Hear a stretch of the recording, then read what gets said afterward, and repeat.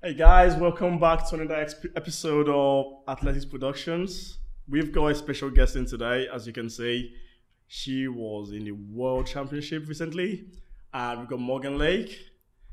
She's an high jumper, but some people might say she wants to do something else as well. So we'll ask her about it. Okay, how are you doing today? Yeah, I'm good, thanks. Good. How was your competition been this season? Obviously, it's been a long season for you. A long season. Really long season. When did you start competing this year? So I started in January. So yeah, So for the Pardon? For the indoor season. Mm-hmm. Did you go to the British Muller Games? Yeah. Right? The one in Glasgow? So no, there was no high jump in Glasgow. So my first proper competition was in Czech Republic.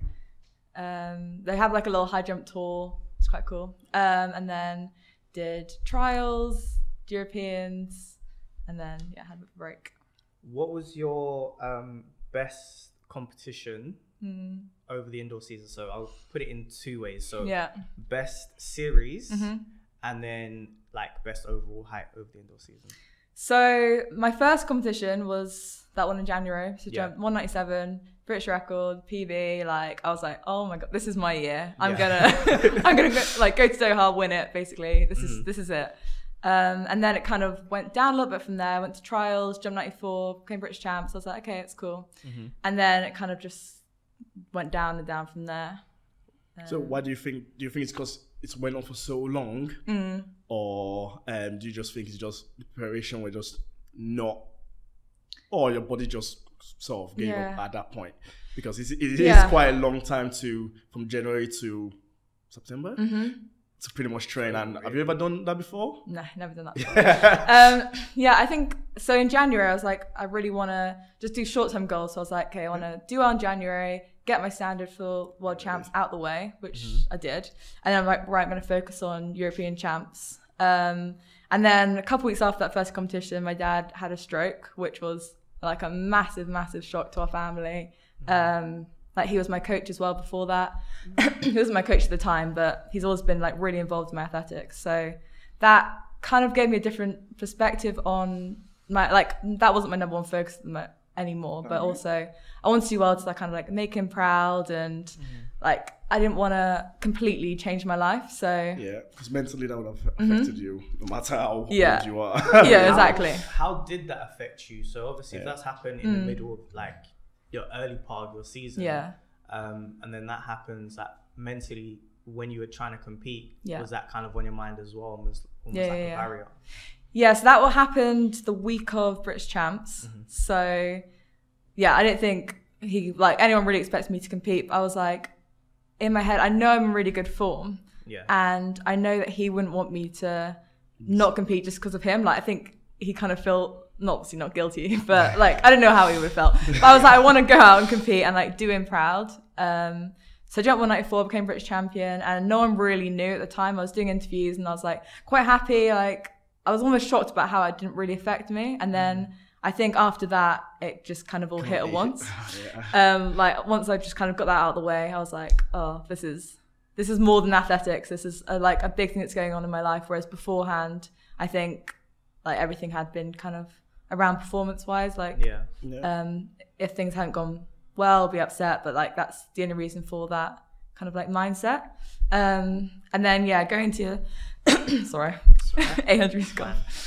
Going to the European champs, I think I was just so emotionally drained.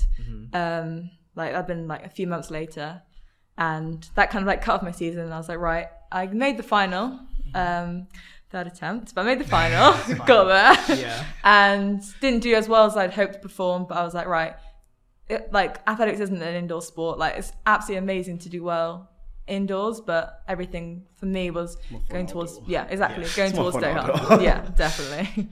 Do you think, I think someone else touched on this, but I can't think who it was. Do you think that there is a massive gap between being world indoor champion or world European European indoor champ versus being the outdoor equivalents? Do you think there's a massive gap between them, or would you say I'm champion regardless of whether it's indoors or outdoors, I'm still champ? It's a hard one. I think it depends on the event. Depends on where we kind of what season we're. So like obviously going to Olympic season, and there's a World Indoor Champs, and I don't think a lot of people will be going to it. I mean, it's in China, it's quite late, and with an early Olympics, it's like that is a hard turnaround if you're gonna go into that championships and like give it your all, and then prepare yourself. And then prepare yourself like to get to Tokyo. Let's say like the last year, so we'll go from this year into next year. They've not played it into you guys' hands at all. Literally, it's been like one after the other, isn't it? Yeah. So you finished. I mean, some people's season finished in August. Obviously, as yourself finished late September, early October. Now you're back into training. From what you said earlier on, and then it's World Indoor Champs next year, and then you've got Olympics as well. And is there anything else in between that time? Not in between, but obviously got European Champ, which is I think it's 2 weeks after the Olympics. The Grand Prix and like all the Diamond Leagues and stuff are just like straight after.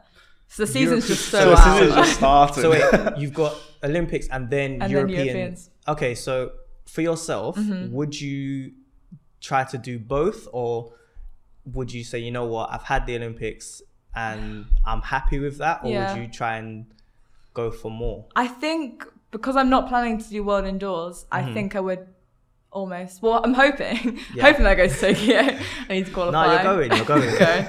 You're going. In a perfect world, I do probably Tokyo, and then if you're already in that form, I feel like it's quite early, and to really be in that top form, it'd be stupid not to go and do another championships after that. If so, title on the line, I suppose. So what do you think the team selection is going to be like? Because obviously, if a lot of you guys are not going to do the indoors, would that be more chance, or would you expect more juniors to come into that stage, or we do not pick them because obviously it might be too mentally draining for some of the junior ones to go in? Because you went to the Olympics under 20. Yeah.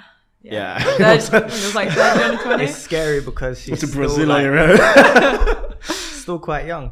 Like how did you find that whole experience for yourself? Was that your first major event? Well, for senior level. So my first major was, I think I was 17. I made the European Champs team in, I should know when that was. Can't even remember where it was. I think it was in 2013. I can't remember where it was. It was somewhere.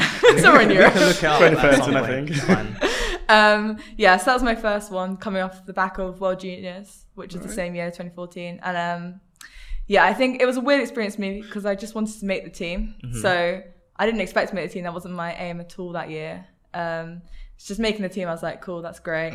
Next year was the World Champs, 2015. Again, I was just like so happy to make the team. And once I got there, I was disappointed with my performance, but like my aim was just to get to the World Champs. That point. And then by the time I got to the Olympics, it was like my third major champ. So I wanted to do well.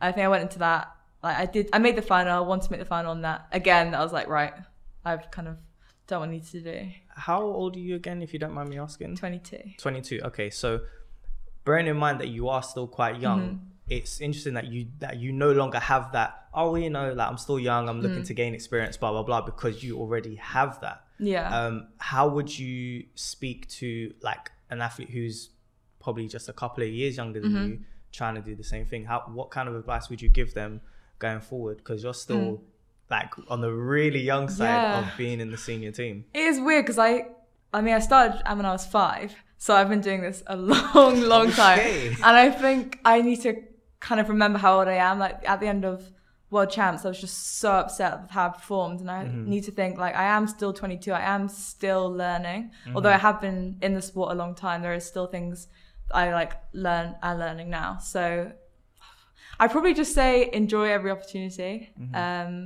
and don't change things too much. I think the biggest thing that I did was, so in 2016, made it at the Olympic final, and then decided to just completely change my setup, change everything. Moved for Loughborough, changed coaches. Although it was working, like I was World Junior Champion, European Champion, like things were doing well, but I was like, right, I don't know how like to change this. I need to obviously get better. So I was like, I'll just move. So I think I'd just say to people kind of like, if it's working, stick with it. Stick with it if it's working, and just take every year as it comes. So what was the pressure like? Because obviously you've now been there since you were, like you said, at 17. And then this year going into the World Champs, what was that pressure like? Because now there would have been an expectation of you trying to obviously either get PB or pushing into the medals. What was that pressure like going in, knowing obviously people all believed in what you could do? Yeah. And after your last jump, because I was watching that, and after your last jump, you seemed so disappointed. Yeah. What was it like coming outside of that, leaving the stadium and then everything sinking in again? Yeah. What was that like for you? It was a bit different this year because it was obviously a very long season. So I got injured in April, the last week of all weather training. Yeah. And I thought it was like a tiny injury, so I kind of was like, oh, I'll be about a week. Wasn't a week. 2 weeks. It took about a month to kind of get over it, but I wasn't really training properly in that time. And by the time the injury had felt like it had gone, I was like, cool, just straight into training now, straight into competition. So I went straight into the first Diamond League of the year, which was Oslo for me. Yeah. And jumped 185, which is probably one of the lowest I've jumped on an international scale for a few years. So that really kind of hit me because I was like, oh, I actually went straight into competition, but I haven't done the training to compete. So then that was kind of playing in my mind. And then throughout the season, it just kind of went down and down and down, to be honest. But so, yeah, I moved coach mid-season. So I went from training in Loughborough to coming home and training my dad again. And yeah, the competitions weren't great. And then British champs, so luckily kind of built it back up again. Came British champ, 94, which qualifying for Doha. So it was all kind of getting better and better by then. But I think the time I got to Doha, I was done. Mentally and physically, I think it was just a bit that step too far. But obviously in my head, I'm a competitor, so I wanted to do well. Because in the British champs, you and KJT were going at it. Yeah. that was really good because obviously it was in the middle of, was it the 100 meters or the 2, and the 2, I think. They kept having to stop everyone just for you guys to jump. And, in that moment when you did make the jump, it was amazing because you were both really happy for each other at the same time. And just knowing you were going. Yeah. And going back to your dad again, was he there this time? Yeah, he was there this time. He actually made a ridiculous recovery. So he's completely back to being normal now, which is amazing. So yeah, he was there coaching me the couple of weeks before it. So yeah, that for me, that was almost my world champs because I put so much into it and the season had just gone so badly. There was points in the season where I was like, I don't even think I can high jump anymore. I just lost all faith in myself and my ability and everything. So I think by the time I got to Doha, I was just I obviously wanted to do well. Yeah, I wanted to do well. I wanted to make the final, but in the back of my mind, I knew that it wasn't going to be my chance, to be honest. So during that period where you was like, oh, I don't even know if I can do this anymore. Yeah. Would it have been a thing where you looked to do another sport within track and field because you was a heptathlete before? Yeah. So would you have looked at, okay, so when I was doing this was another event that I was good at, or would you have just shut it down completely? Yeah, I feel like the last few years have been okay, when I go back to heptathlon, and I think my head's just always been kind of thinking about that as well as high jump. Yeah. So yeah, I've never done with the sport, but I think mid-season I was like, I'm just so done with this event. I think it's just so draining to do that same thing, the same training, the same run-up. It was just really, really got to me. But then it's also another thing, when it's going well, it's the best thing really ever. So I know I was only thinking that because it was going badly, and I was like, I can do all these other events, and I'm just almost just waiting for the time to come where I can get it back. The event that that came to you, essentially. One thing I have always wanted to ask a high jumper is, you do these steps all the time, in training, it's just regiment, keep it going. When you don't get that jump, how do you reset yourself? And do you ever think to yourself, okay, this is why that didn't work? How do you go, what process do you go through to make it right when it's gone wrong? Yeah, I think a lot of it is about feeling. I mean, you've done that jump so many times, and you just know when it's going to go wrong, when it's gone wrong. The 3 attempts is great. If it was 1 attempt, the world record would be nothing like it is. Okay. Yeah, that really. Is that something that you have thought about like aspiration wise, like, I want to break the world record, or is it more important to get titles and championships? It's a tough one. Like, it's the whole like, would you rather world record or Olympic gold? And I think I've always said Olympic gold because no one can take that away from you. Yeah. And world records, you're just watching the rest of your life, like, higher than me. 90 and just waiting. It's like on your deathbed, just watching the Do you know what? It's funny that you say that, because sometimes like when you've got like for Jonathan Edwards, when the triple jumps on, I'm sure he must be sitting there like, oh my God, is it today? Is it today? Stressed. And then he sees something over 80 meters and he's like, okay, no, Oh, that's good. Like, can you imagine Bo? And obviously with Coleman coming through now, and one day, you know, there's like because obviously he had Tyson, Blake, he had everyone around him. If Coleman can get that around him and someone was going to push for that world record, can you imagine him sitting there and do you know, I'm going to come out of retirement? He could though. it's funny that you say that. I think he'd actually be okay. I think he'd be all right. I think he would just, for him, it'd be a case of, all right, that's one record. That's one record done. Oh yeah, you know, records two as well. Records are there to be broken, and then he can always turn and say, "Yeah, but I've got X amount of medals in my cabinet." Yeah, he's such like a great athlete anyway, like such a legend. It's like no one can take that away from him. It's like no matter what, you could take one thing, but he's still got this. He's got 12 and medals. If I was him, I would look at my medal tally versus how long that record might stand, because that's 10 years now. Like, Christ almighty, 10 years for that record. But if you look through the record books of Olympics and World Championships, that's always gonna be there, and you'll never not look at that and say, he's fallen down a bit. You'll never look at that. Because obviously Niles was like saying it was gonna break the 200-meter record. I didn't think it was, but because it wasn't running as efficient as it would need to break that record, and everyone was like talking about it, but it was not going to do that at that competition. It might still do it. Yeah, it might still do it in the future. Both might just sit there going, you know what, another year. I've had another year onto this. I would sooner see the 100-meter record go before the 200. That's my personal opinion. I think the 100 is easier to go than the 200. Because I think even as good as Noah Lyles is, I reckon he'll get to about 19.3 America. I think get the American record first, and then we can start looking at that. But so you said that you've been doing this since you were 5. Yeah. That's long. That's a long time. It is a long time. Very long time. So when you say you've been doing this since you were 5, do you mean sports or track and field? So track and field. Okay. Well, things I can't even remember a time that I haven't done track. Like that's how long I've been doing it. But it wasn't the only sport I was doing. Did basically every single sport I could. So my dad was an athlete when he was younger. So I think naturally, because the passion that he had in it, I always kind of thought, that's what I want to go into. Yeah. So I started when I was really, really young, and I think he's there training you around the track. Yeah, he was running along behind him. Club. Okay. So I did like tennis, swimming, netball, like everything. But athletics was always the sport where I was like, right, this is. The others were like, I enjoy them more like hobbies. Yeah. Whereas this was like, I'm gonna make a career out of this. Like, this is what I love. There's nothing else like in the world which I liked as much as athletics. Okay. I think it was good because also like at my club.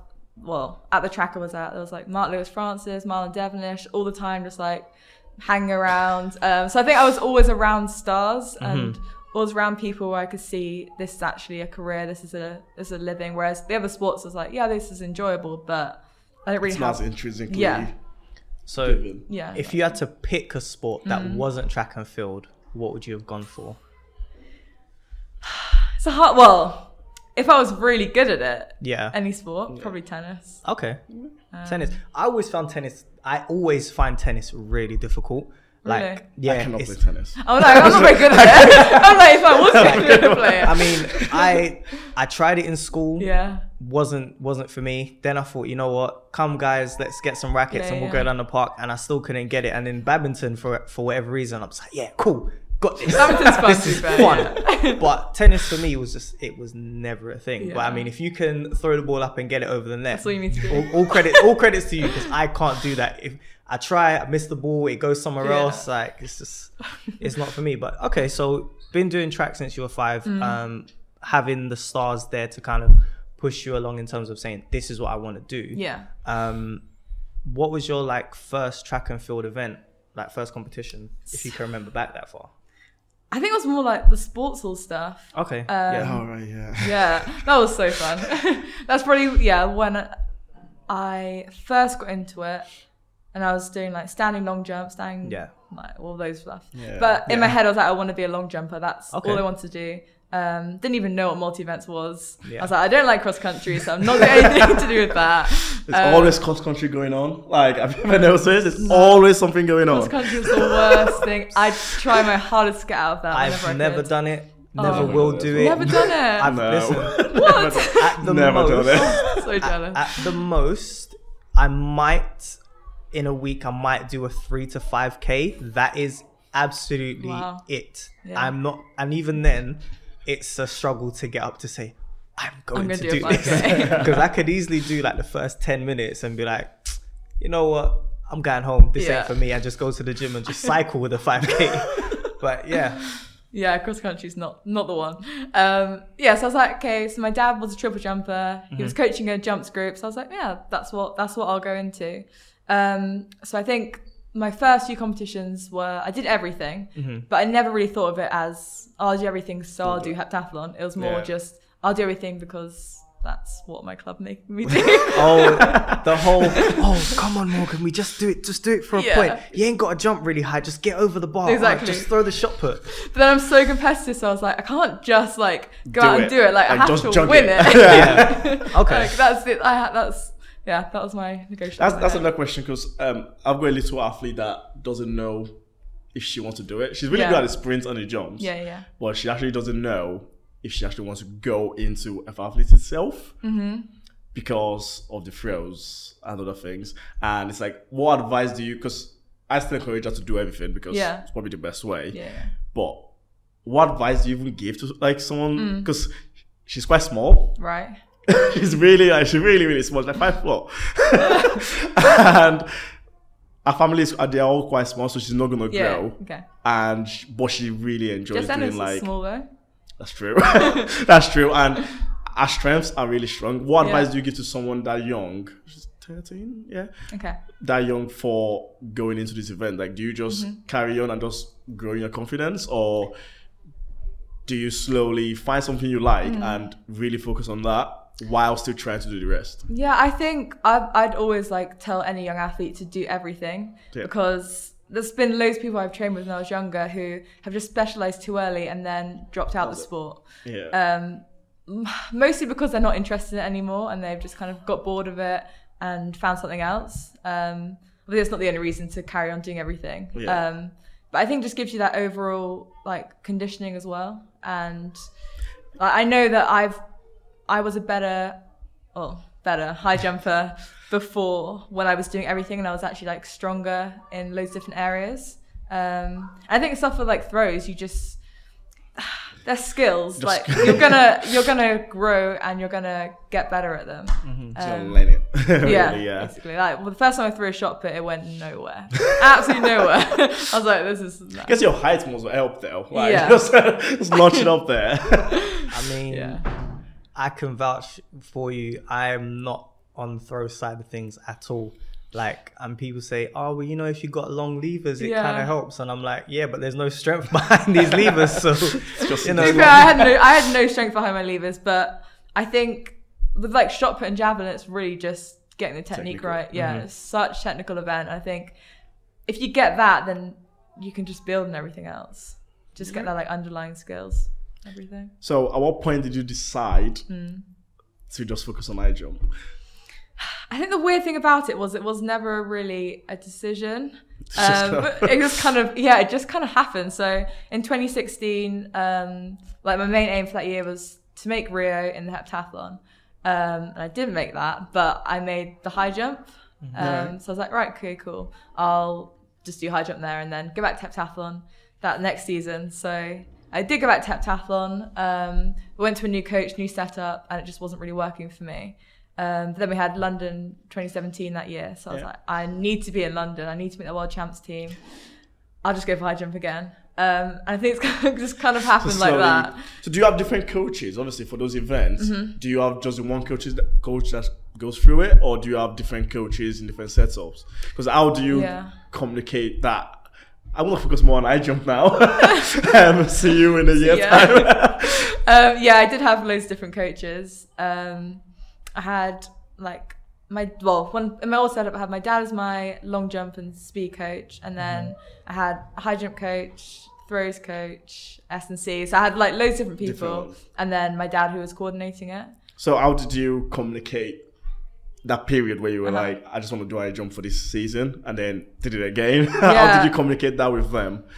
It was a weird one because it didn't really happen until like later on in the summer, like a couple of weeks before the champs. That's when I was like, well, this isn't going to plan, so I'm gonna have to just go. Because you know how many points you can potentially get, and then you can just work your way through it. Oh, that's well, I think that's fair enough, isn't it? So next season or next year, if you see yourself really good at everything, would you go back into it?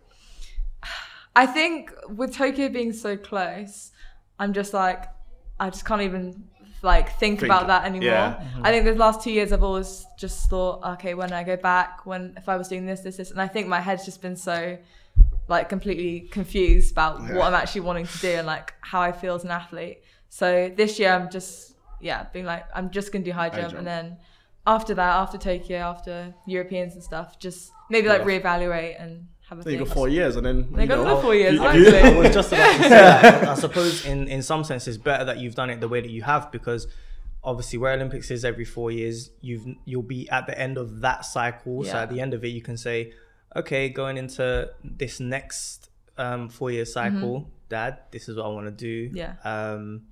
How do we go back to this? Like, how would you even alter your training to go back to I don't want to think about it. to doing all that different training? Like, how many days a week do you train at the moment? So at the moment I train, I think it's 5 days a week. Okay. But the training is just so different. Like I used to train 5 days a week, but I would do so much in that day. Whereas now it's more just, some days I'll just do gym and like a short speed session. Some days I'll do just technical sessions. So although I am training a lot, I'm not training for as long or doing as much. What is gym like as a high jumper? What does it consist of? What does your training consist of? Just a lot of like fast, explosive stuff. Basically just like all lower limb. Don't do any upper body. Okay. So that's what, when I go back, I'm like, oh god, it's gonna be so hard. I won't do like anything. That gym side of it's changed quite a lot, but just more just like explosive stuff. Really. Okay. So when you're doing the explosive stuff, does that sometimes happen after you've done a track session, or do you have like separate? Okay, so Monday's just gym, and then Tuesday's just track, and then Wednesday it could be gym and track. Is it kind of like that, or does it just vary? Yeah, it kind of vary. I mean, gym's usually always after like a technical session. Not really sure why, but that's just how. I mean, I think I'd be dead if I tried to do a high jump session after gym. Have you tried it? No. Because I know there are some athletes who do gym in the morning and then track in the evening, or literally track straight after gym. Would that be something that you would look to try, or do you know yourself well enough now that that's not going to be a thing? No, I think to get the best out of both sessions, I'd need to kind of do it the way I'm doing it. Okay. I don't know enough. I'm just like, you write the program, I'll just do it. I'll just turn up. Like, you just tell me what I need to do, I'll get it done. What would be your favorite exercise in the gym then, if it's all speed based effectively? It's not as speed based, probably leg press. I don't even know why. I just love it. Okay, so when you're doing leg press, is it more like load up as much as you can and get it out the way, or that's basically what it is. Hammer it out. We do a bit of both. I mean, towards like the competitive part of the season, I'll do like fast, light, explosive stuff, and then in winter, it's like that heavy, as much you can put on it. Go. So how does like that side? When you have those sessions, like prior, how do you get yourself ready for that? Is that another process you go through mentally, or can you just wake up and say, all right, cool, I've got gym, I'm gonna go and get it done? With gym, I think I can just kind of get into the gym, do it. I think with technical high jump sessions, that's really different mindset. I need to almost get into that competitive side of it because I'm not that great at jumping in a non-competitive environment, so I can't really, because I'm jumping against myself. Yeah. It's like, it's harder. So do you have like a set standard that you set yourself in training to say, okay, cool, I need to work around this to then go higher? Yeah, so I usually just have like a few technical points and then just work on those and jump higher, because obviously every single session it's like I can jump high, but if I don't know why I'm jumping high, how I'm going to jump higher. How to jump high. Yeah, exactly. So yeah, work on the little technical bits. So have you got a training group? Well, kind of. I mean, because I left my group kind of mid-season, and obviously it wasn't planned. I did kind of drop my group then, and now I'm just training with my dad. But this first part of the winter is just the grunt work, I guess. It's just getting all the work done to be able to jump. But I will be jumping with people in January. Yeah, because I think I used to see you in Birmingham on the weekends when you were doing the coaching classes. I was always, because you guys are always like trying to jump, and then there's like people in the background doing the coaching classes, throwing. That was fun. When you're doing the winter training, is there a mixture of it being outdoors and indoors, like jumps wise, or is it all based off of like that time of the year? So obviously when it gets cold, so say like from next month till maybe March, indoors, and then you go outdoors, or is there a nice mixture between? All my jumping would be indoors, and then the rest of the stuff's a bit of both. But luckily with high jump, I'm not having to run that far, so after I've done like the first few weeks of like the longer runs, then it cuts down quite a bit. So is that that sounded like the longer runs? What's a long run for a high jumper? Because I know because it varies quite a lot between any of the jump events. So obviously for a long jumper and a triple jumper, it's quite speed based, and then maybe depending on who your coach is, it could be 120 is the max that you do. Sometimes it's as much as 300. For yourself, what would be a long session for you? I think this year probably the max is going to be 200, 250, something like that. I mean, start winter, I'll be doing like 20-minute runs, and like longer like fartlek sessions and stuff, and then by the time I get to competing, I'll be like 60 meters max, which is nice. All speed based. But would that be in a high amount or quite short, snappy stuff? By the time I'm competing, it'll be quite short, snappy stuff. Then go back into harder training again. So I'll be doing 150s, 200s in like April time. Well, March, April time, depending on what I kind of end up doing indoors. Sounds cool. Too bad. What was your so you've been competing or been doing track and field since you were 5? I think most things start around with the under 11 stuff. First outdoor, I assume, would be under 13. When did you start getting the thought process for English schools, Southerns, counties? English kind school. Of like backwards, but I don't know. Work out how old are you in English schools? Juniors, as young as 13. Okay, 14. So I think with me, because my dad was my coach, and I've always been in that kind of mindset where this is my career. Everything was quite serious from a young age. I think that's why I did have quite a lot of success at a young age, because I was that far ahead in terms of like my training and my mindset and all that kind of stuff. So I think my first English schools, it was a weird one. I mean, I won it, which was great. I did a long jump. But like every morning, my dad made me do like circuits before breakfast. Like it was intense. It wasn't like, your circuits were breakfast. Basically. It wasn't like, I'll go to English schools and see how I do. It was like, you're going to English schools and you're going to do well. Like, I think so. It was weird. I think that's why I feel like I've been in the sport for so long, because it has been very serious from a very young age.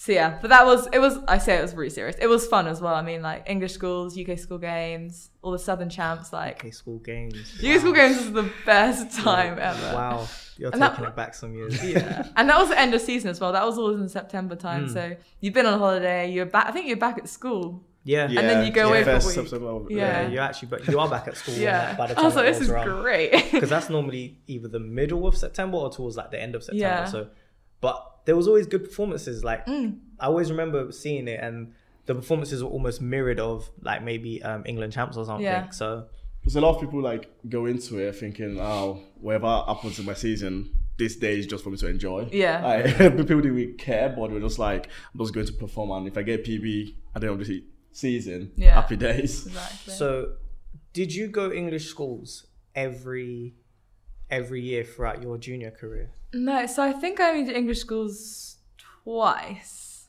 Okay. Or maybe 3 times. All those times I did long jump. Then the last time I did it was 2013, which was the same year as World Youths. Okay. And I think I got 3 no jumps, so that was good. That was a good time. English schools or Both. oh. So yeah. Okay, talk us through that. So first international champs. Yeah. 3 no jumps. That's got to be tough mentally. Yeah. Was your dad there for this competition? Yeah. So Okay. I went to World Youth for heptathlon. I think I was maybe ranked in the top. I think I was meant to get a medal at that champs. Like it was crazy. Like went there. Everyone was like, "Oh, you're gonna win." Had like press conference and stuff. Like it was very intense. And then I was leading after day 1 jump 190 in the high jump at like I think it was maybe 16 or 17. It's like and then jumped at World Champs. It's fine. It happens. It happens. So that was like all mad, and then the next day long jump 3 no jumps, and that was just over. Like that wasn't too great. So having gone in knowing that okay, if I perform to the best of my abilities I can get a medal, and then that happens to you, like how did that affect you going forward? Like did that kind of spur you on more, or did you kind of like sit in the dungeons for a bit of your mind? More circus training in the morning. Yeah, exactly. I think it affected me because I almost felt like I did it to myself, because I'd shown like a few weeks before at English schools I'd done the same thing, and then I hadn't really learned from it. I've been okay, cool, pushed it aside, and then did the same thing again, which was hard. And then obviously having all that pressure from other people, from like the media and from like the team and stuff, and then extra pressure for myself, my family and everything. I think it was all a lot. And then the next year I had World Juniors, and the same thing was like kind of happening again. I had a really good high jump, like everything was going well. Then long jump the next day, and I was like, this needs to go well. Like I was like, I couldn't even think about anything else. All I was thinking about was like, if this long jump goes well, then the rest of it's gonna be fine. And then luckily it did. I didn't jump amazingly, but like I got points, so that's all that mattered. I mean, I suppose you get to that point where it's like, you know what, the last few times that I've done this at majors has not been great for me. Yeah. But you know, if I get something, it's better than nothing. Yeah. Something on the board. At the same time, I suppose you mentally you're still like, but I still need something decent because I need this amount of points to stay in that position. Yeah. So with all those things going on, your brain must be firing like crazy at that point in time. But you won. So off the back of that, did things start to change for you track and field wise? Because obviously sponsors start hollering and then you get interviews here, you get interviews there. Like when did it start becoming more of a big thing and you started noticing your free time start dwindling? That was mad. That champs was such good championships. I mean, Oregon was amazing. The team was so good as well. Like we had a really strong team, few medals, and everything about the champs was really good. And then I think after, obviously, I think I signed with Nike either that year or the year before, who have like really helped my career. And just so many different things happening. I think I was so young. I think it must have been 17, and I'd achieved so much. And then I think a couple of years later, it all kind of hit me, and I was like, whoa,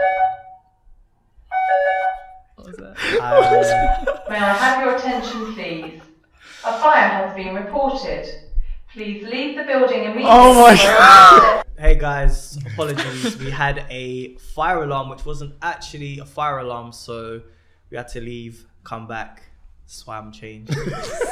There's now jackets in the chair. So picking up where we left off, we were talking about sponsors and how it affected Morgan's life going forward. So Morgan, would you please carry on? Even if we backtrack a little bit, it's fine. So yeah, after Oregon, there was like that whole like season was so mad. I went to IWF Awards, went to like sports personality, like went to so many different things which I just never even thought I'd be at. Got Red Bull as a sponsor, Nike, like everything was just mad, to be honest. I think I put a lot of expectation on myself after that. I was like, okay, so I've won it like at 17, so when the next one comes around 2016, like I'm gonna win that, and then I'm gonna like get an Olympic I think in my head I was like, right, okay, stage one complete, stage two. Yeah, exactly. And I was like, I think that's the thing about like when you're younger, you just like PB every single week, and everything's just so easy because you're like, okay, cool, just do a little bit of harder training, and then that next thing will happen, and it gets to a stage where it's like that's not always going to be how track is. I think it's taken me a few years to kind of actually be happy with. So I jumped 194 this year, which is the same jump I jumped in 2014, and like when I jumped it this year I was so happy, whereas anyone looking at that could be like, yeah, but she jumped that when she was 17, like she should be better than that now. But yeah, it's just such like a process. That's a question I had for you as well. I mean, it's so hard like with the field events, because to some people like a centimeter increase is nothing, but to field athletes, like, yo, you don't understand how hard I've had to train for this. So when you do have those performances that aren't, you know, okay, so 197 is your PB. Yeah. So for you, anything from 190, let's say 194, would you consider that as a good performance, or you know? Yeah, definitely. It's not what you're looking for. Yeah, it's hard one, because obviously you go out every competition, you want to be your best, you want a PB, which is not always going to happen. So anything over 90, I'm like, okay, that's solid. Like, well, I would say 90 is like a bad day, but I'm still happy. It's like on that edge. And then 94, 95, 96, like I'd be really happy with some of those jumps. So it is hard, because, and I think people just think, oh, you can just go out there and jump 90 or any other day, and it's like, but you have to train so hard to kind of get to that point anyway. And just that little centimeter is just a difference. Like you can change so much just to get a centimeter. What's the biggest height you've come into a competition? Like, have you ever decided like, okay, I'm gonna come in at 180? Like, if you were obviously full of confidence and you knew you could do it, would you ever come in at such a high height? She's coming in at 193, bro. 197. It's at 197. I'm winning the competition right now. I know, imagine like your first jump, just go into it and just go, winning jump. So I usually come in at 180. That's like, most comps. And then I think the highest will probably come in as like 182, maybe 85 actually. So probably. Do you always like feel like, okay, you know what? Or do you plan that before the competition? Or do you go to the competition and then go, I'm feeling very well, so I'm going to come into it later? It kind of depends what competition it is. I think if the bar's starting lower and I've got like maybe like 45 minutes to an hour before I even come in, I'm going to come in a bit lower just to get a jump done and then get warm into it. Is it hard? Because like, depending on where the starting point is it quite hard having that whole, you've warmed up. I don't know how long you warm is, so let's say 45 minutes you've warmed up, and then you go and warm up again because you need to get your steps right, make sure everything's correct, and then you're sitting down. Like, what do you do in that time to keep yourself active, to keep your muscles from falling asleep? What's it like for you on the infield? It's weird, because your core room, say I'm competing at like 5 o'clock, so my core room will be at 4. I'll stop warm up at 3, and it's like 2 hours before I've even started a competition yet. So I think just like energy levels, caffeine levels, all that is really important as well, because I could do my warm up, have the best warm up ever, and then get out there and my energy's just dropped, and then I'm kind of just like on that level. I've been to like wait around as well, because I've never, I'm a sprinter, so I've never had to do that. Yeah. But I've seen a lot, obviously, the long jump and the pole vaulters do it a lot. Like pole vaulters take all day. But I can't imagine just waiting there and waiting for other people to compete, knowing, okay, I'm not even jumped yet. Yeah. Like, do you just watch everyone, or do you just like try and compose yourself and play music? Yeah, I try and... Or listen to podcasts. I think I used to just be so like involved in the competition and just while I'm waiting, just watch everyone and just have a chat and just not really kind of get out of like my head a little bit. Whereas now, like the bigger competitions, it's almost like as soon as it starts, I'm coming in, because 180 is probably the height that everyone would start at. But I think like domestic competitions, I'd just try and not get too involved in the competition and maybe start my warm up a bit later. It's like when the early heights are on, I start warming up a little bit more then, just kind of like keeping active. So yeah, it depends on the competition. How tense is the call room for, I mean, I assume it's quite tense for every event, but you know, like you hear some stories where like the sprinters call room, like it's like a war zone in there. Oh, that's so different to fields, Yeah, no one smiles like in the sprinters one. You make friends along the way as well. Yeah. Like when you compete against people 5 and 6 times throughout the year, I assume that you get talking to them and it becomes a little bit easier. When you're in the call room, are you speaking with them, or are you still kind of like, nah, for right now, where I've just finished one up, I'm going to take some time, and then maybe when we get on the infield, I might say hello. I might give you a little bit of conversation. Yeah, I think the call room's chill, because everyone's like, I've got at least an hour before I even start competing again. I've done my warm up. Like, what am I going to do in this time? I'm not going to just be stressed and like just have all that energy. So yeah, the call room's quite nice. Because what was it like for your first Olympics? That's actually, because you were quite young. Yeah. And going into it, were you the youngest? I was youngest in the GB team. I'm not sure I was the youngest high jumper. No, there's a few, Because like, I would have been obviously getting in there and going like, okay, I know where you are. Yeah. I've seen you on TV for so long. Yeah. And being in the same call room as them. Because I would have guessed you probably have come in earlier than you would have now. Yeah, that was really weird. I mean, I saw Blanka Vlasic was in my like little call room. I sat next to her and I was like, this is so weird. Like, I was such a fangirl at people in my competition. I was like, right, I can't even think of this. I have to compete against these people. So that was so weird. I think I spent the whole Olympics just walking around like, this is mad. Like, not like realizing that everyone else look at you that way as well. Probably not. I'll be honest with you, I would have fanboyed the whole way through. I mean, it was crazy. Way back when I used to come here and train. We're at the Valley, by the way, guys. I caught wind of like Tyson Gay being here, and me and my coach, we were coming here to train anyway. I could not have got out the car any faster to go and try and meet this guy, and it so happened that he was coming out as I was coming in, and I was just, oh my god, you're Tyson Gay! Can I get a picture of you? And you know, like that will always stick with me as just how excited I was to see him. So I can imagine, and I was probably around the same age was then when you was at the Olympics, and I was just at Lee Valley, but you being at the Olympics, that must have been like amazing, because you're around everybody. All different sports as well. The Olympic Village as well, like being in that little environment. I would have had my phone out, I would have just been snapping. Listen, Usain Bolt could have been over there, and I'm like, I remember there was a point I think it was Usain Bolt's birthday, and because I don't know how the village was set up. Anyway, there was like loads of people outside of his room just like singing happy birthday to him. And I was like, this is like, you're Olympians and you're singing, like, it was just mad because these are famous people's, just all so weird. Like, everyone's just on the side of being famous, do you get stopped in the street and like, oh my god, you're Morgan Lake? Like, do you have that? I have a couple of times. I think it's more like if there's a champs on, people are interested in athletics. They've seen people, and then 2 months later they're like, don't know who that is. So I think that's the thing with athletics. It's kind of like waves. Okay. So if you went out in the street now you could walk down the road and be fine. Easily. Sure? Yeah. Okay, we might have to test. We might Yeah. test this. Very sure. We might test this. I don't know. We'll see how we're feeling as it goes on. Being that you were so young and you're still quite young, are you still in uni? Yes. So kind of. Kind of. Okay. I mean, I haven't been to uni. What's kind of?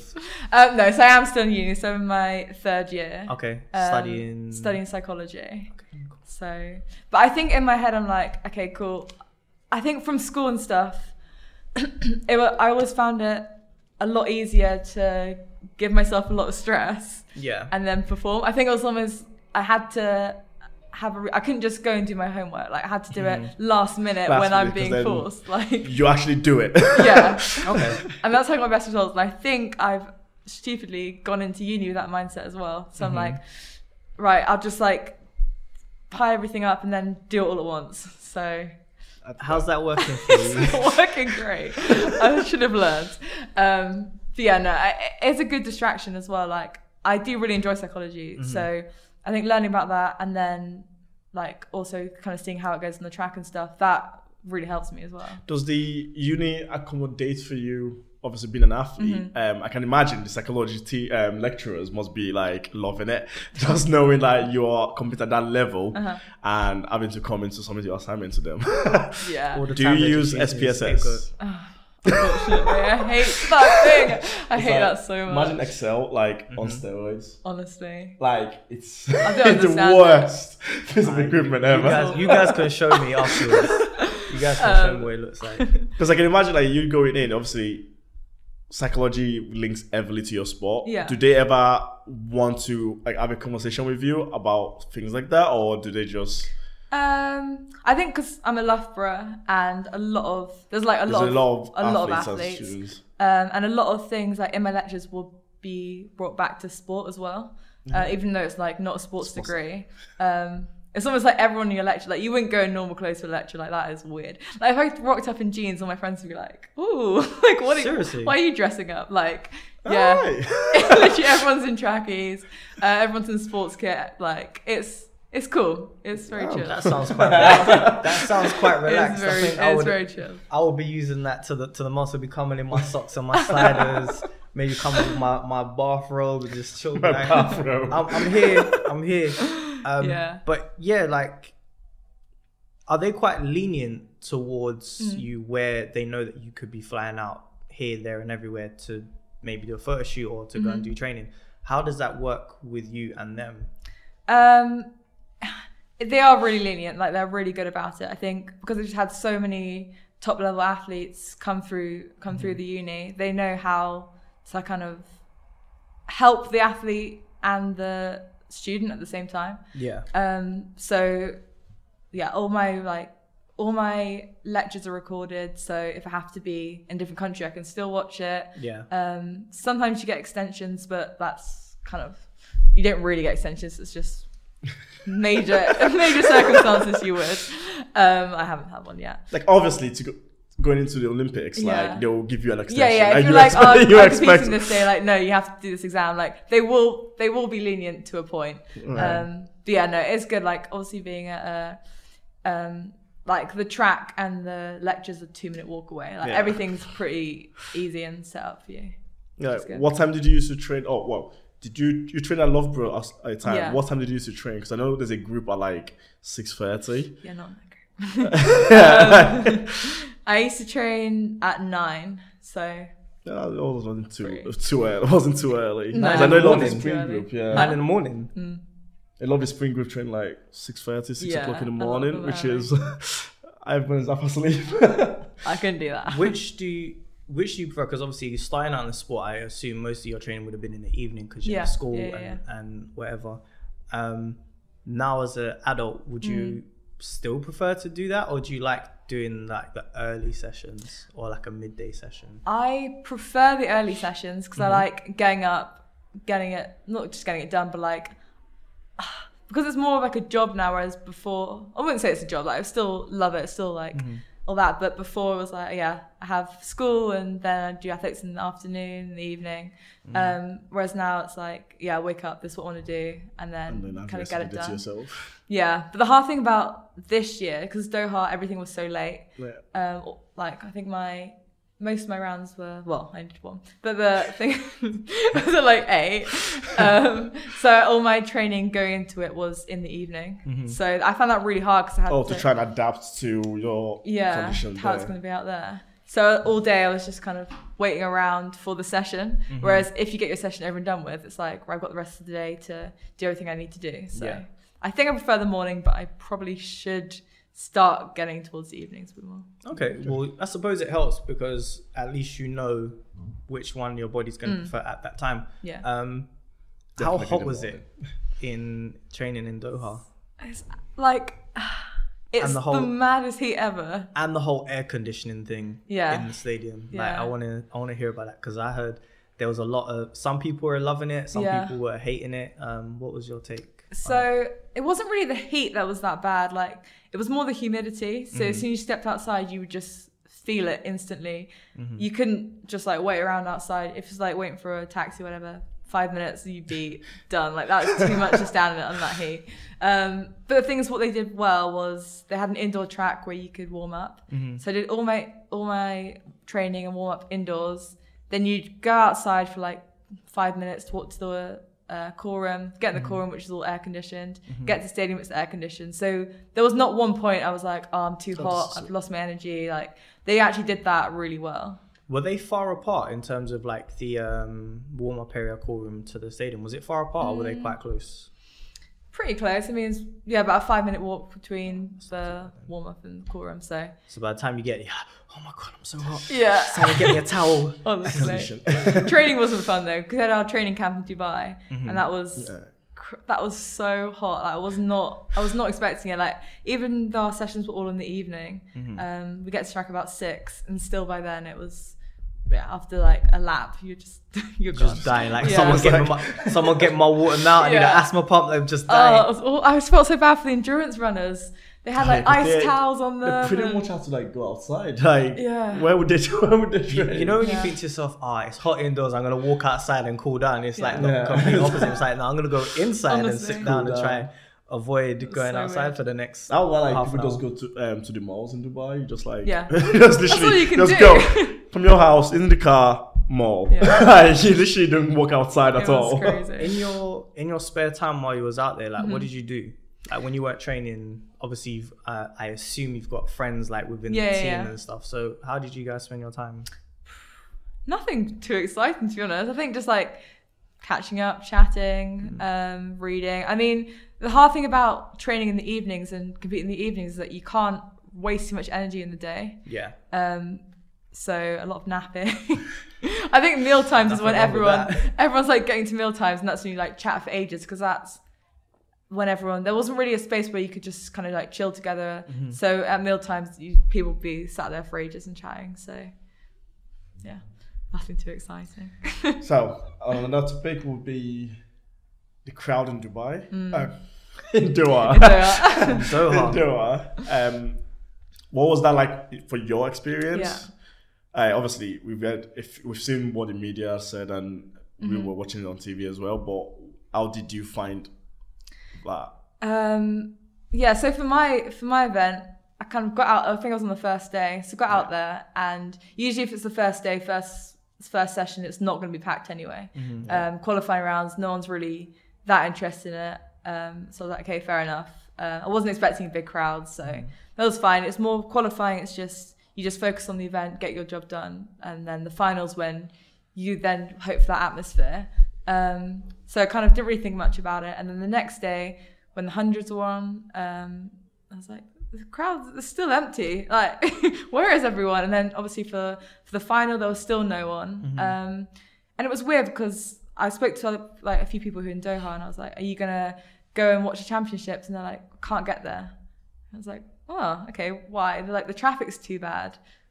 And I just thought, It's just so strange. I was like, people from their own country can't go and watch the championships because the traffic's too bad around the stadium, but there was no one in this. Like, it just didn't, like, nothing was adding up. It was just weird. They probably boarded off like a lot of roads leading they to must it. have So done. they were like, well, you know, if I've got a park 2 Yeah. miles away I'm from the not track, doing that. I ain't walking 2 miles from my car in this heat. In that Must heat be as crazy. well. Like, That's no. I mean, that might be a thing. That actually Yeah. might be Yeah. why it was. And then when they realised, okay, right, we're not need making to get any people in there. sales, let's just open it up. And Yeah. But then I'd assume that a stadium that big would have a car park. Like underground or something. Yeah. But then they might want to keep that space for the athletes. Yeah, I don't know. It was just weird. Like, everything else around the championships was, I think, quite well done.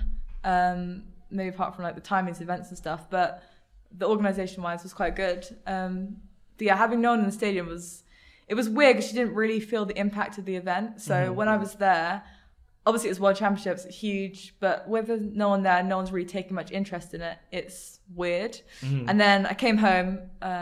I came home early, and I came home when the heptathlon was on. Yeah.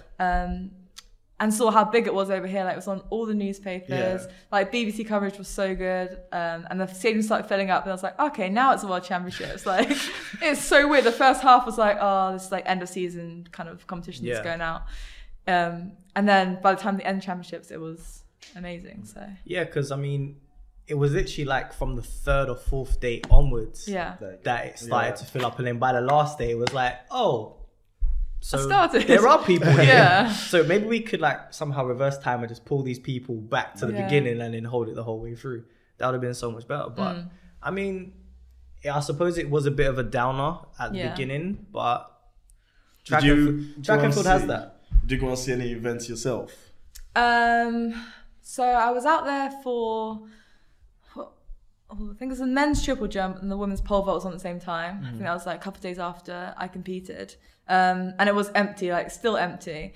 And they wouldn't let us get to the other side of the stadium where the triple jump was. So everyone was trying to like crowd around and get to watch the triple jump because like there was nothing else on. Oh yeah. And so we were like, okay, try and snuck down to where like the media zone was, and Mike Powell was there, and it was like empty, and they asked Mike Powell to move. We're like, how are you asking the world record holder to move from an empty seat into another empty seat? Like, it made no sense. Because they probably didn't realize who he was. But No, then true. I was gonna say, like, as an athlete, do you have seats allocated where you can sit, or is it just, you know?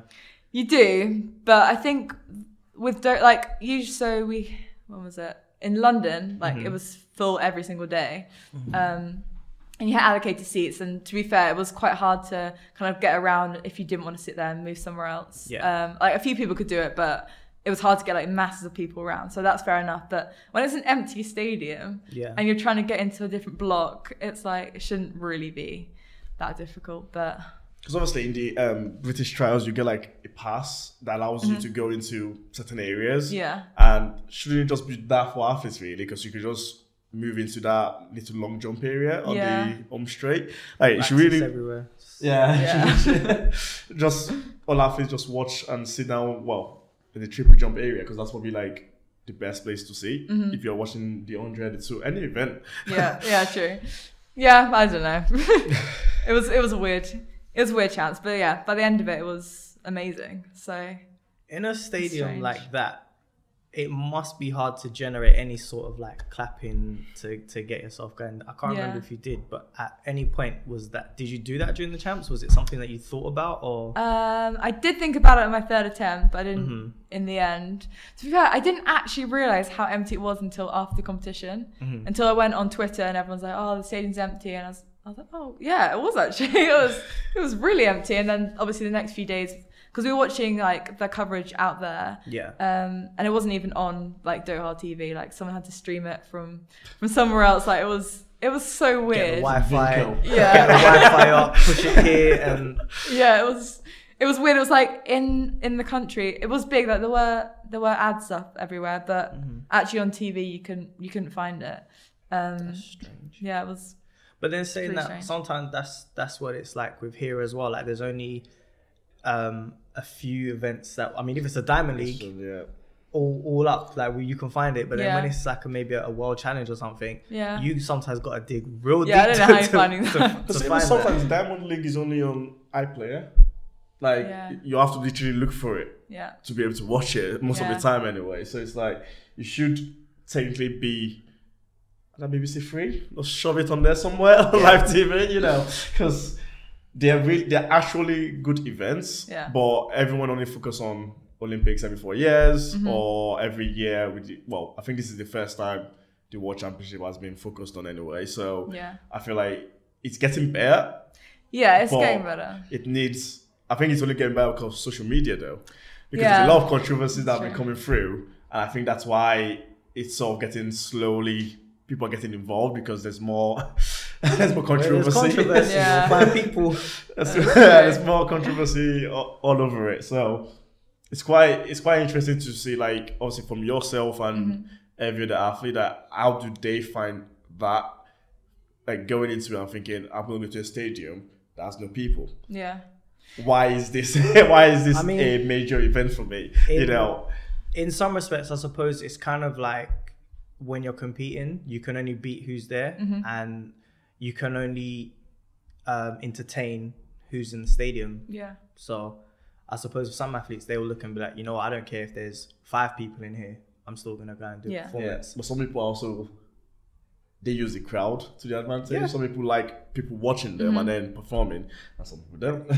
Yeah. So obviously you get it's a catch-22. Some people can be great in like smaller domestic competitions, and then when they get out there onto the bigger stuff, it's like, oh, okay, didn't really think about this the whole way through. I think it's a weird one. I think sometimes you don't even notice in the competition that there's no one there, and then as soon as competition like hots up, then that's when you want the crowd involved. That's when you just like get the excitement over and done with. But I think in the qualifying rounds and stuff, most time people won't go out there to watch like the 100 heats and stuff. They'll go out there to watch the final.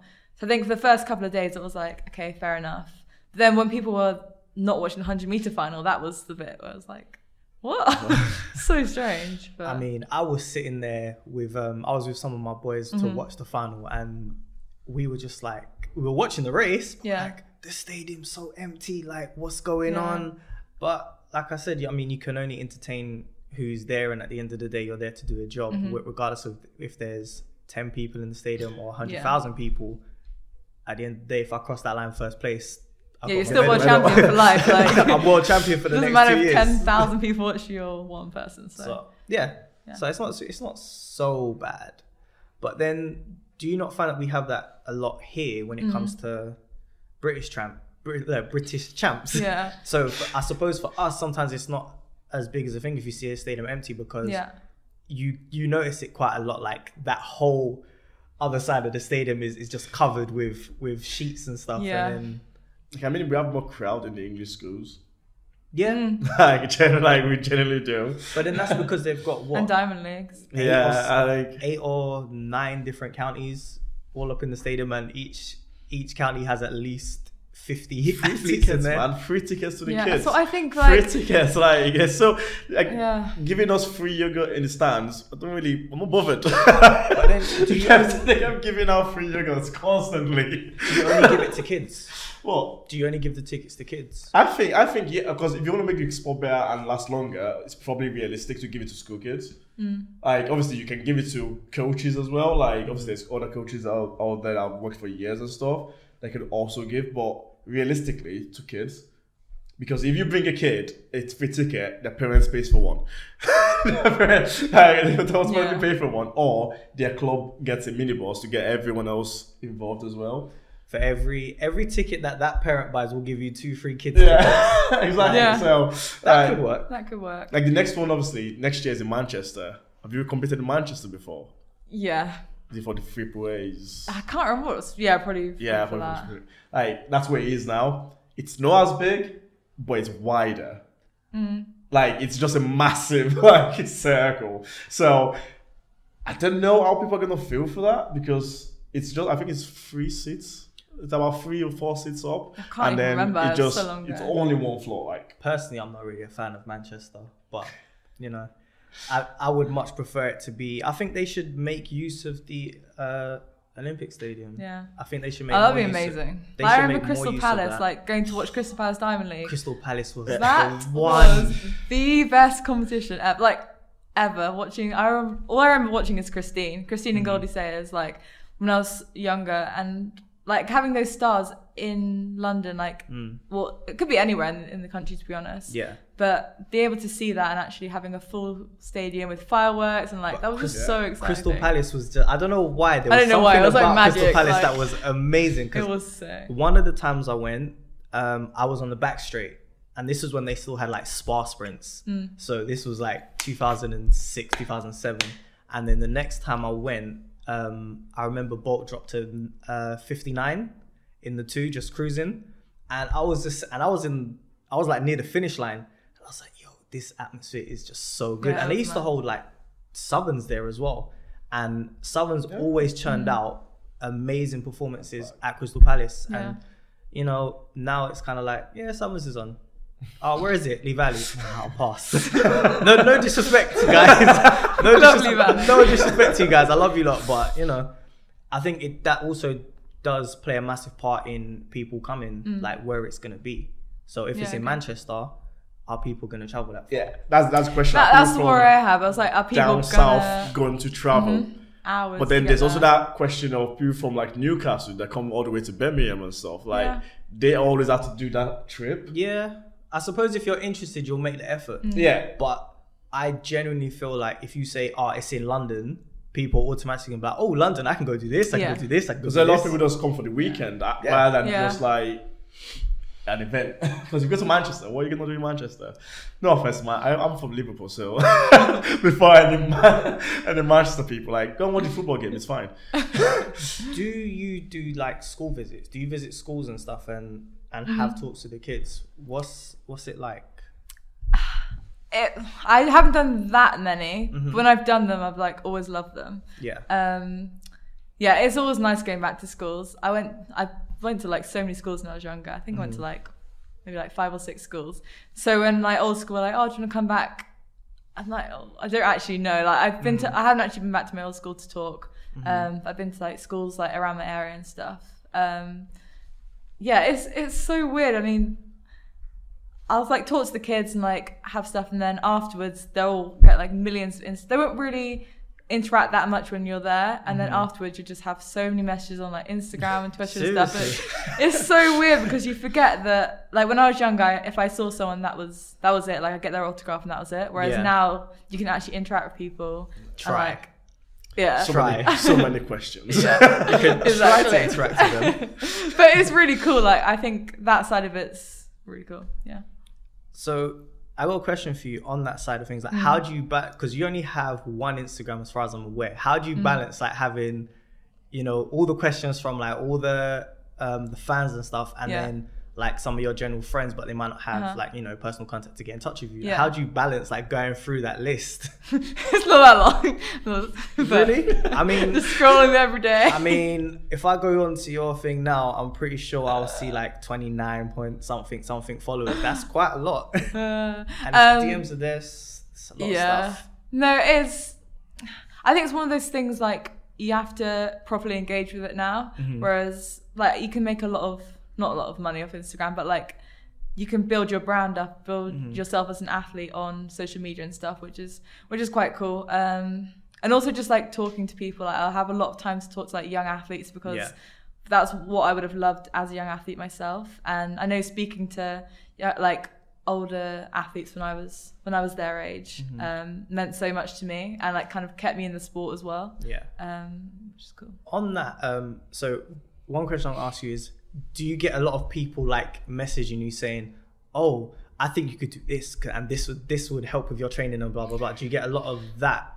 I don't, but I know a lot of athletes that do. Okay, like a lot of people just get like told things by people and like, where have you got this information from? Like, do you know my training prep? Yeah, true. Google. Google's wrong. Listen, you can find a whole training prep on Google. I've seen people come and say, yeah, I saw so and so do this and I want to do this, and it's like, but that doesn't work with what we have planned now. Oh, but I still want to try it. All right, Yeah. Go for it. That was You try that it. was me when I was younger though. I used to like Google, what does Jessica Ennis eat? What does she do? Like every 2 minutes. I'm gonna go on that in a second, but you mentioned like people potentially like dropping out early and stuff. Over here, once they kind of reach under 20s is when like for females it starts filtering out, where not as many people are still coming through the ranks. What kept you in it, and what do you think would help keep other female athletes in the sport past an under 20 stage? I think I was quite lucky in the sense, like I said it before, like I've always known I wanted to do athletics, and I've always known that was like my career path. So I didn't really find it too hard to kind of keep motivated. Obviously, like with results, you're going to be motivated anyways to like go to the next stage. Yeah. But I had a lot of like training partners and people I competed against who were at the same level and did still drop out. And I guess a lot of that was from like funding, that uni, and just having to think of a different path. So yeah, and it's that, I guess that passion as well. Like I had a like training partner who was absolutely amazing. Like she could have like been one of the best, but just didn't really apply themselves. Like didn't really have that drive to kind of like stay in. Sorry, there's no names. I'll never know No, what there's I'm no talking names. about. It's fine. That's wrong anyway. Yeah, it's like almost like sometimes they don't know how good they are, and they haven't got. I think there's a lot more role models now. Yeah. Like I would say, like some of the biggest, probably the biggest stars at the moment in British athletics are female, which is good. Yeah, I guess I didn't really know what could help it. I was thinking about that earlier. Like I don't actually know what could keep people in the sport. I guess it's just. Do you think if I think it's probably the thing with the education system, because a lot of people, it's when it gets to college and you go, oh, I've got this work to do. I finished college at like 4. I'm not going to training again. Yeah. And then going to sleep, do my assignment. You know, trying to find that balance in your work life and social life. Like, especially now, like people having social life is quite important. Yeah, so definitely. if you're training 5 times a week, you're not social life. Social life is very, very limited. And then when you're off, it's probably be like you're doing your work or you're revising and stuff. So I think it's just about finding that balance in it, because I do know a lot of girls that have quit but they still love the sport. Yeah. But at the same time, because they can't see themselves. It's sort of like you said, they drive. They can't see themselves going to the next stage, and even though they have the ability to, but they can't physically see it. You can't force someone. No matter how good a coach is, you can't really change someone's mindset in that way. Because you said you had your dad, you had all these people around you. Yeah, I had a lot of people around me. And that might be the difference between a girl staying in longer than not staying in longer. Yeah, that's true. I think just having those people to kind of like back you. Like I had my friends and my family just always believe in you. Yeah, always believed in me and always believed that this was actually a career. Whereas I think a lot of the time people see it as like something on the a hobby, like something on the side. And it's obviously so results driven as well. Like if you're not producing results, then you have to kind of take a look back and think, okay, well maybe this is not the path I want to go. You have to put so much effort into it. It's like all or nothing. Yeah, because like if you go imagine going to like training, going to English schools or whatever competition, and then or going to like the nationals and then not performing, or coming to the final and then coming last, and then you're going, I've got my A-level coming up next year. Do I want to focus on do that again next year, or do I just want to go to uni? Decision. And I think it's that decision making that we have to kind of like balance. What do you think about you being a teacher? Yeah, that's true. It just suddenly, like, I was sitting there and I was listening to you and I was listening to Morgan, and I was just thinking, there's one clear way to keep kids in athletics and to push them into it as well. One of the reasons why I think kids aren't as involved in athletics is simply because they just view it as a summer thing. So if you look at it when you was in school, when did you start doing athletics? As soon as they got to like April, May, oh yeah, by the way, for the next 8 weeks or so, we're going to be doing athletics. I'm going to spray a little track on the green. Have the guy walking around with the paint out on the grass track, and I ran 10.9 on the grass track and everything else. I think that's probably one of the ways to have kids more involved in athletics is that you have to make it an all year thing. The same way that you'd have football in school the whole year round, you'd have basketball, cricket, maybe swimming.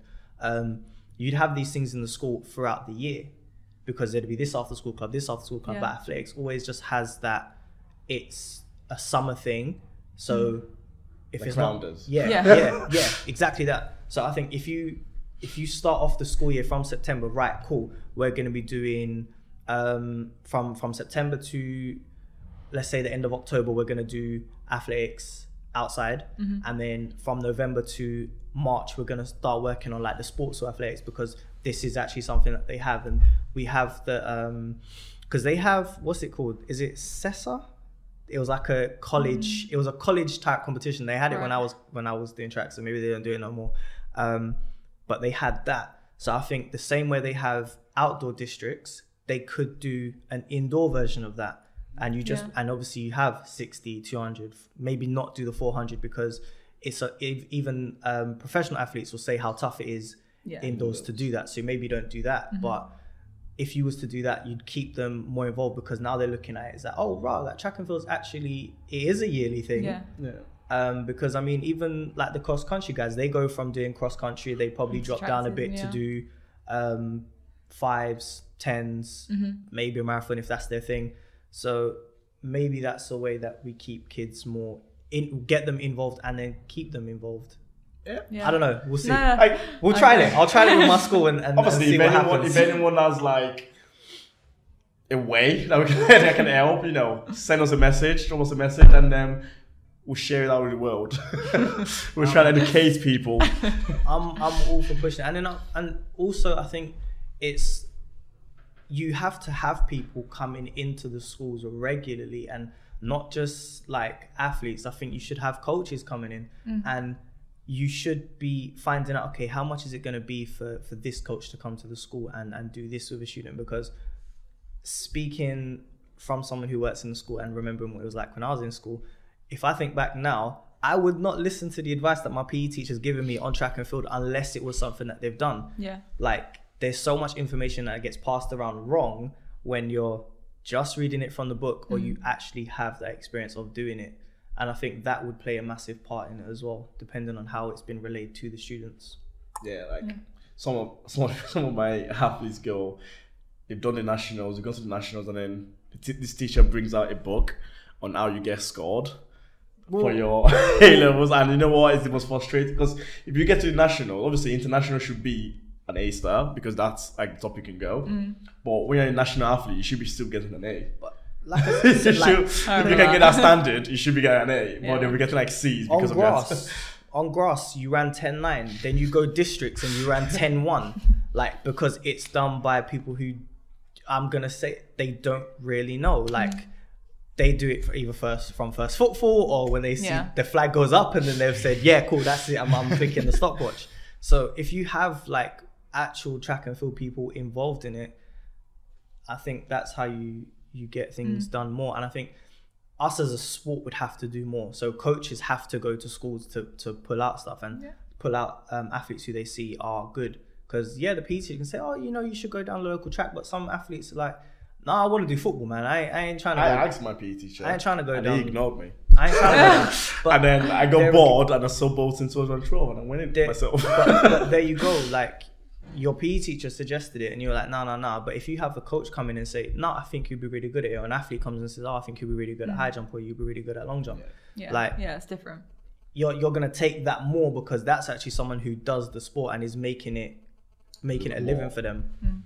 But track and field track and field is always going to have that kind of mindset to, like, people always have that mindset to track and field that it's just but that's in the UK. That's another thing. Okay, that's in the UK. In the UK. You're not looking outside the square like, oh, I want to run. Because then if you then go into like the US, like, that's a different atmosphere. Obviously, that's for every sport they do out there. But it's like, I think in a way we should sort of like use the style they use in the US for sport. We should use the same thing, like they compete pretty much every week. I love how the US do their stuff like I couldn't do that though. I love watching it. The driving across countries for all these different meets. Nah, do you know what system. I know they're flying to different countries. Like, Yeah. people are flying to different countries. Do you know what I love with the American system, and I think it's more outdoors. When they have like the whole like show before the actual like football games, they have this massive show with like the band and stuff, and I think that is so sick. Yeah. We don't do that here, or I think like. English I think schools. Harris. Once a year. I think Harris Academy actually do something like that. I'm sure That's I've cool. been told that they do something similar to that. So that's quite sick. But other schools now, I mean, we had a basketball match the other day, and none of the students from our school were allowed to watch because it was intimidating to the other school. that is what we got told. It would be intimidating for the other school to have our students watch the game, because obviously everyone's cheering for us and no one's cheering for them. And I was like, listen, I will leave. I'll defect teams and I'll be cheering. I'll give them pointers. I don't mind. Just get an Like, atmosphere. just to get something going. But if you're just playing a game to like yourselves and the two refs and maybe one or two teachers, like that's boring. You're gonna get bored, yeah. That exactly. is boring. Like, I'm not gonna try as hard now, especially like if I'm the team that we played, they were okay, but we won. But if they had an atmosphere to go off of, each team's performance would have been raised exponentially. Like, Because when you make a mistake, when people are watching, you don't want to make a mistake anymore. Yeah. Exactly. When no one is watching, you don't really care. It's one of my teammates. He'll shut up in a minute. Exactly. So I think across sports, we just need to do more.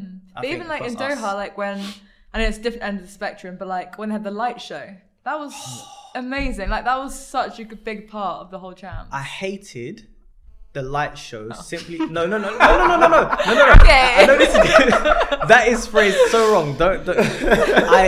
I disliked the light show simply because they didn't do it for everyone. That's what I didn't like. Yeah, I feel like if you're gonna feel do the it, do it. Yeah. Like I said before we started rolling, keep that same energy for everything. Like they've done it for the men's 100. I think they've done it for the men's 200. They may have done it for the women's 100. They did it for that Teflon. They didn't do it for the women's 200, which I thought, Did they not? like I would have definitely done it for this because Dina was just showing so much like great form throughout the rounds, like even from the 100, that she deserved to have that. Yeah. And then there was a lot of other events where they didn't do it. I don't know if it was because they were trying to save money or... I think it was because like there was other events going on at the same time. I think it was the last event of the day, then they could do it or something like that. I don't know, because they can't just shut off all the lights when people. But you give them a warning, like, by the way, we're going to do light shows soon. Just take a few more minutes to compose yourself, and we'll get Doing you the up. 3K, just like lights goes off. Yeah, like you might imagine you're throwing the jab and then the lights just shut off. You're like, go. oh, listen, I'm not gonna lie. I'd use that to my whole advantage and go onto the grass and dash it and then quickly run back and be like, oh my god, he just threw 96 meters. I'm like, yeah, well, y'all don't know how, but I did it. But yeah, I think the light show, I think it was a great idea. I just didn't think that they used it as well as they could have. I think that should have been a thing for Every event. Yeah, every event. Or like you said, I mean, yeah, it was used for the finals, but I think important finals, every final is important, but there are some that stand out more than others. Like that should have been done. Yeah. You've got the triple jump there where you've got like you've got like the best field that we've had for history. such a long time, and the light show was nowhere to be seen. I would have been loving that. Yeah. I think that would have been sick. Yeah, that was a weird thing about triple jump. Like, it just, I don't know what the coverage was like back here. It was probably quite good, but like there you don't. Like there you didn't even know like this is such an amazing competition between like Christian and Will. Like it's crazy, but over here it was still quite the same. Like we would maybe see like the first couple of rounds, and then 3, 4, and 5 you would catch it on a highlight. Yeah. They would just bring it back and be like, oh, by the way, they'd make it act like it's happening now, but we know that that's probably like from 10-15 minutes over, because in the next thing you know, we're in the last round already, and it's like, oh, okay. But these guys have both jumped over 18 meters. One guy's like a few centimeters away from the world record. This guy's now hot on his heels to win a medal, and he's never beaten Christian at a major champs. If any year was gonna beat, it would have been this year. Like, that is something it that was you an push. amazing story. That is something that you push, and even like some of the things that this is, Will's never won a world title. Like, he's won a world indoor title twice, but I suppose like I was saying earlier, it's like almost devalued because if you're saying he's never won it, but by my count he's got two. Yeah. You know, I don't know, but yeah, that the coverage for that wasn't amazing, and that was like one of the best field events that they had going. Yeah, it's weird. I don't know why it's like that. I would love to. It's sad being a field eventer, but I mean, field events have always they've always had that where they don't get the coverage that they should. Yeah. But there has to be some way that they can get as much coverage as the track events. I mean, I don't particularly watch distance events because it's not my thing, but they get so much coverage as opposed to field events. Like they're watching 10K. But then I suppose because it's like interactive, you can like choose what event you want to watch. That would be like good. Split screens or something like. But then, do you know what it probably is as well? If there's a track event, there's just a track event. When there's a field event, there's at least three different field events going on at that time. So unless they have the interactive stuff. And they will go on for a long time. So yeah. What's the longest competition you've been in? Probably like at a big level, probably the Olympic qualifying. That was that one on a couple of hours, I think. That was long. That was a long day. Knowing myself, I would have probably been like, yeah, I'm taking a nap. Someone wake me when it's my turn because I'm going to sleep here because I can't stay awake for this. Yeah. What stage did you get to in that competition? Was it, did you get to the final? Yeah, made the final. Like, I think it was a weird final because basically I think they just wanted the competition to be over and done with. Like the increments were crazy. I think we started at 187 opening height and then went 93. So like a lot of people, I think from 5th to 10th or 5th to like 12th, we all jumped 93. No way. And then it was 197. So that was weird. So, weird. So on a technicality, where did you actually come based on the overall distance? So, well, if I jumped to my first attempt, I would think I would have come 5th. Okay. But I jumped to my third attempt, so I came 10th. That is so annoying. I suppose, but that's what I was saying about series and would you prefer a great series or just that one height? Yeah. I don't know. Yeah. So I got some questions for you. Like, firstly, you mentioned like looking up Jessica Ennis's diet and stuff. Yeah. What is your diet like as an athlete? It's I think it's changed a lot from being a heptathlete to a high jumper. Because obviously you don't need as much energy. Like when I was doing heptathlon, I was like constantly training, like constantly burning energy. When you're doing high jump, it's like you're just not really doing as much. But I think my diet's just changed so much. Like it's pretty healthy. I don't think I'm quite good at, right, this is the season, I need to be strict for this bit, and then I know I can eat badly. Like obviously off season, that was great. When I'm back into training, it's like, right, okay. Like in off season, I'm like, I don't even want to see a vegetable. Just that's not for me. Okay. But then on season, I'm just like, quite. I'm working with nutritionists, which is good. I think it's more like the important thing is like basing carbs and protein stuff around training. So knowing the amount of energy you can consume to use as well. Yeah. Without starving yourself. Yeah, exactly. It's difficult. Like it's such a weird one because I think because obviously there's so many different events in athletics. It's not just like one size fits all. So everything has to be so like individual. So it's been a Okay. What's process. your favorite meal in season? In season, probably just like a stir fry because they're just so quick and easy. And after training, you're like, I don't want to cook a big meal. So I'm like, just chuck everything in, walk and see what happens. Okay, cool. Favorite meal off season? Pizza. Definitely. What type of pizza? So I have a really weird. I like aubergine and garlic on pizza. It's the weirdest thing. How did you how? I do. Why is that even a thing? That's that's like pineapple on pizza. Like it's not that bad.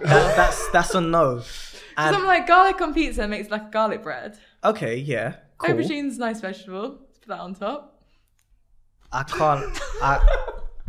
I can't find I the know, words it's for a this. weird one. I mean, if I'm a having weird a one. pizza, I'm picking like ground beef, green chili, sweet corn, No, pepperoni. that's too much. I'm loading that up with a barbecue base, and I'm good.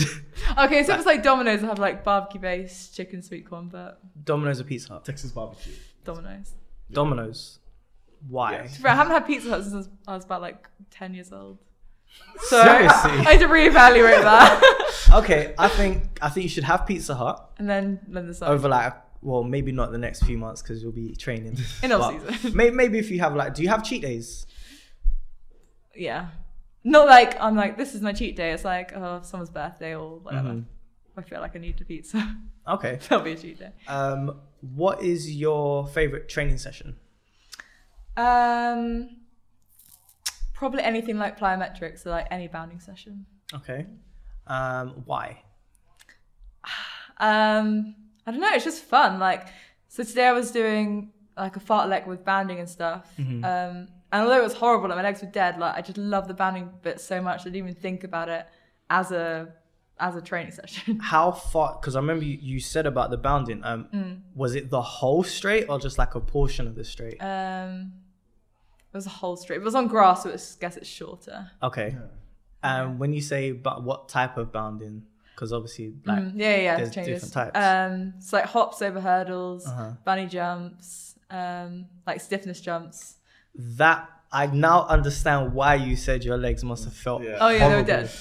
Because one It was round hard. of that, I'd be like, I can't do this next Yeah. round. Like I'd be too worried about clattering the hurdle, and I got bad knees as it is, so maybe that wouldn't have been a thing.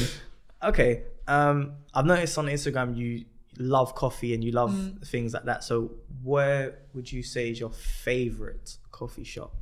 Favorite coffee shop is one in Loughborough actually, Okay. called Bom Bom.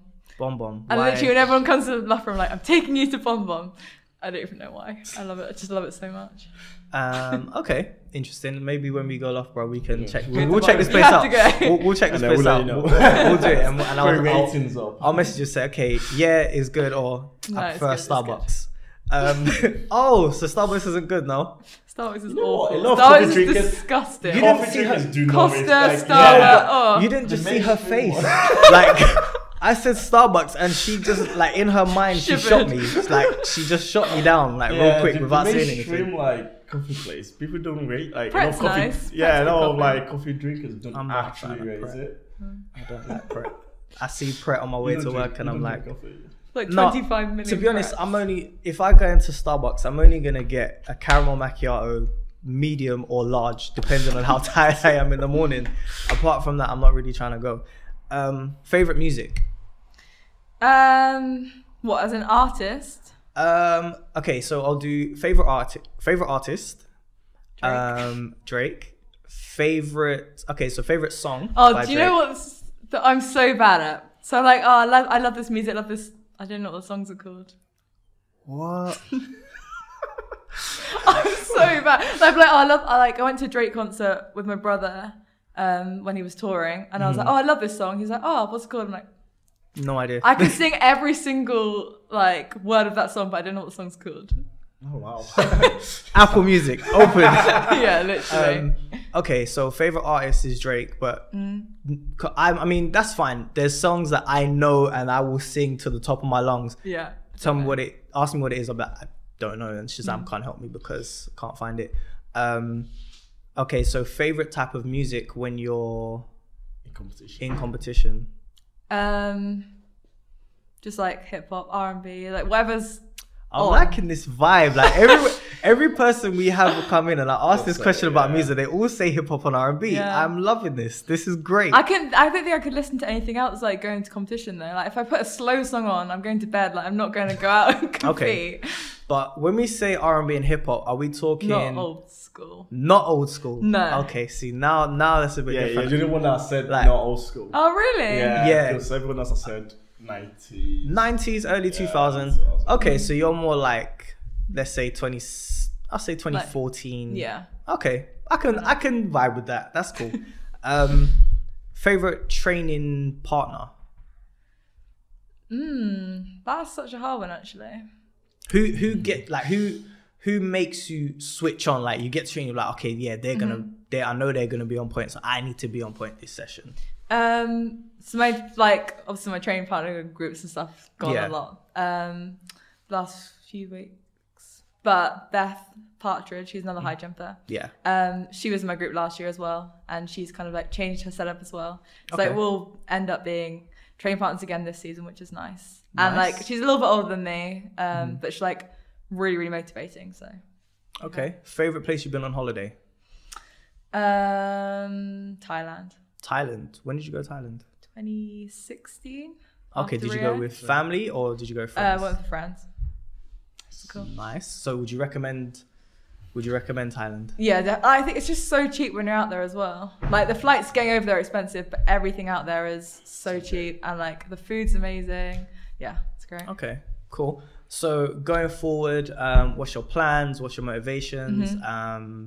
Yeah, just let us know what the dealio is. So yeah, at the moment, obviously Tokyo being so soon, that's just the biggest goal. Qualifying first. Yeah. We need to get that done. 96 is our qualifying. So Okay. it's quite high, but Do you think you can do it? hope I can do it. When will be the trials this year? June, I think. Also, it's back to early June again. All right. Yeah, it's early this year. And then long term, probably back to heptathlon really, and just seeing where that can take me. So Okay, cool. Yeah. Thank you for coming on Cool, the thanks for podcast. having me. It's been, trust me guys, we've been trying to get this going for a long time, but she's a busy lady. It's fine. She's a busy person, so you know, it's like that sometimes. But listen, thank you so much for coming Thank on. Thank you to YSN for sponsoring us. I'm DJ Armani, co-host Victor, beautiful Morgan Lake. We'll see you guys soon.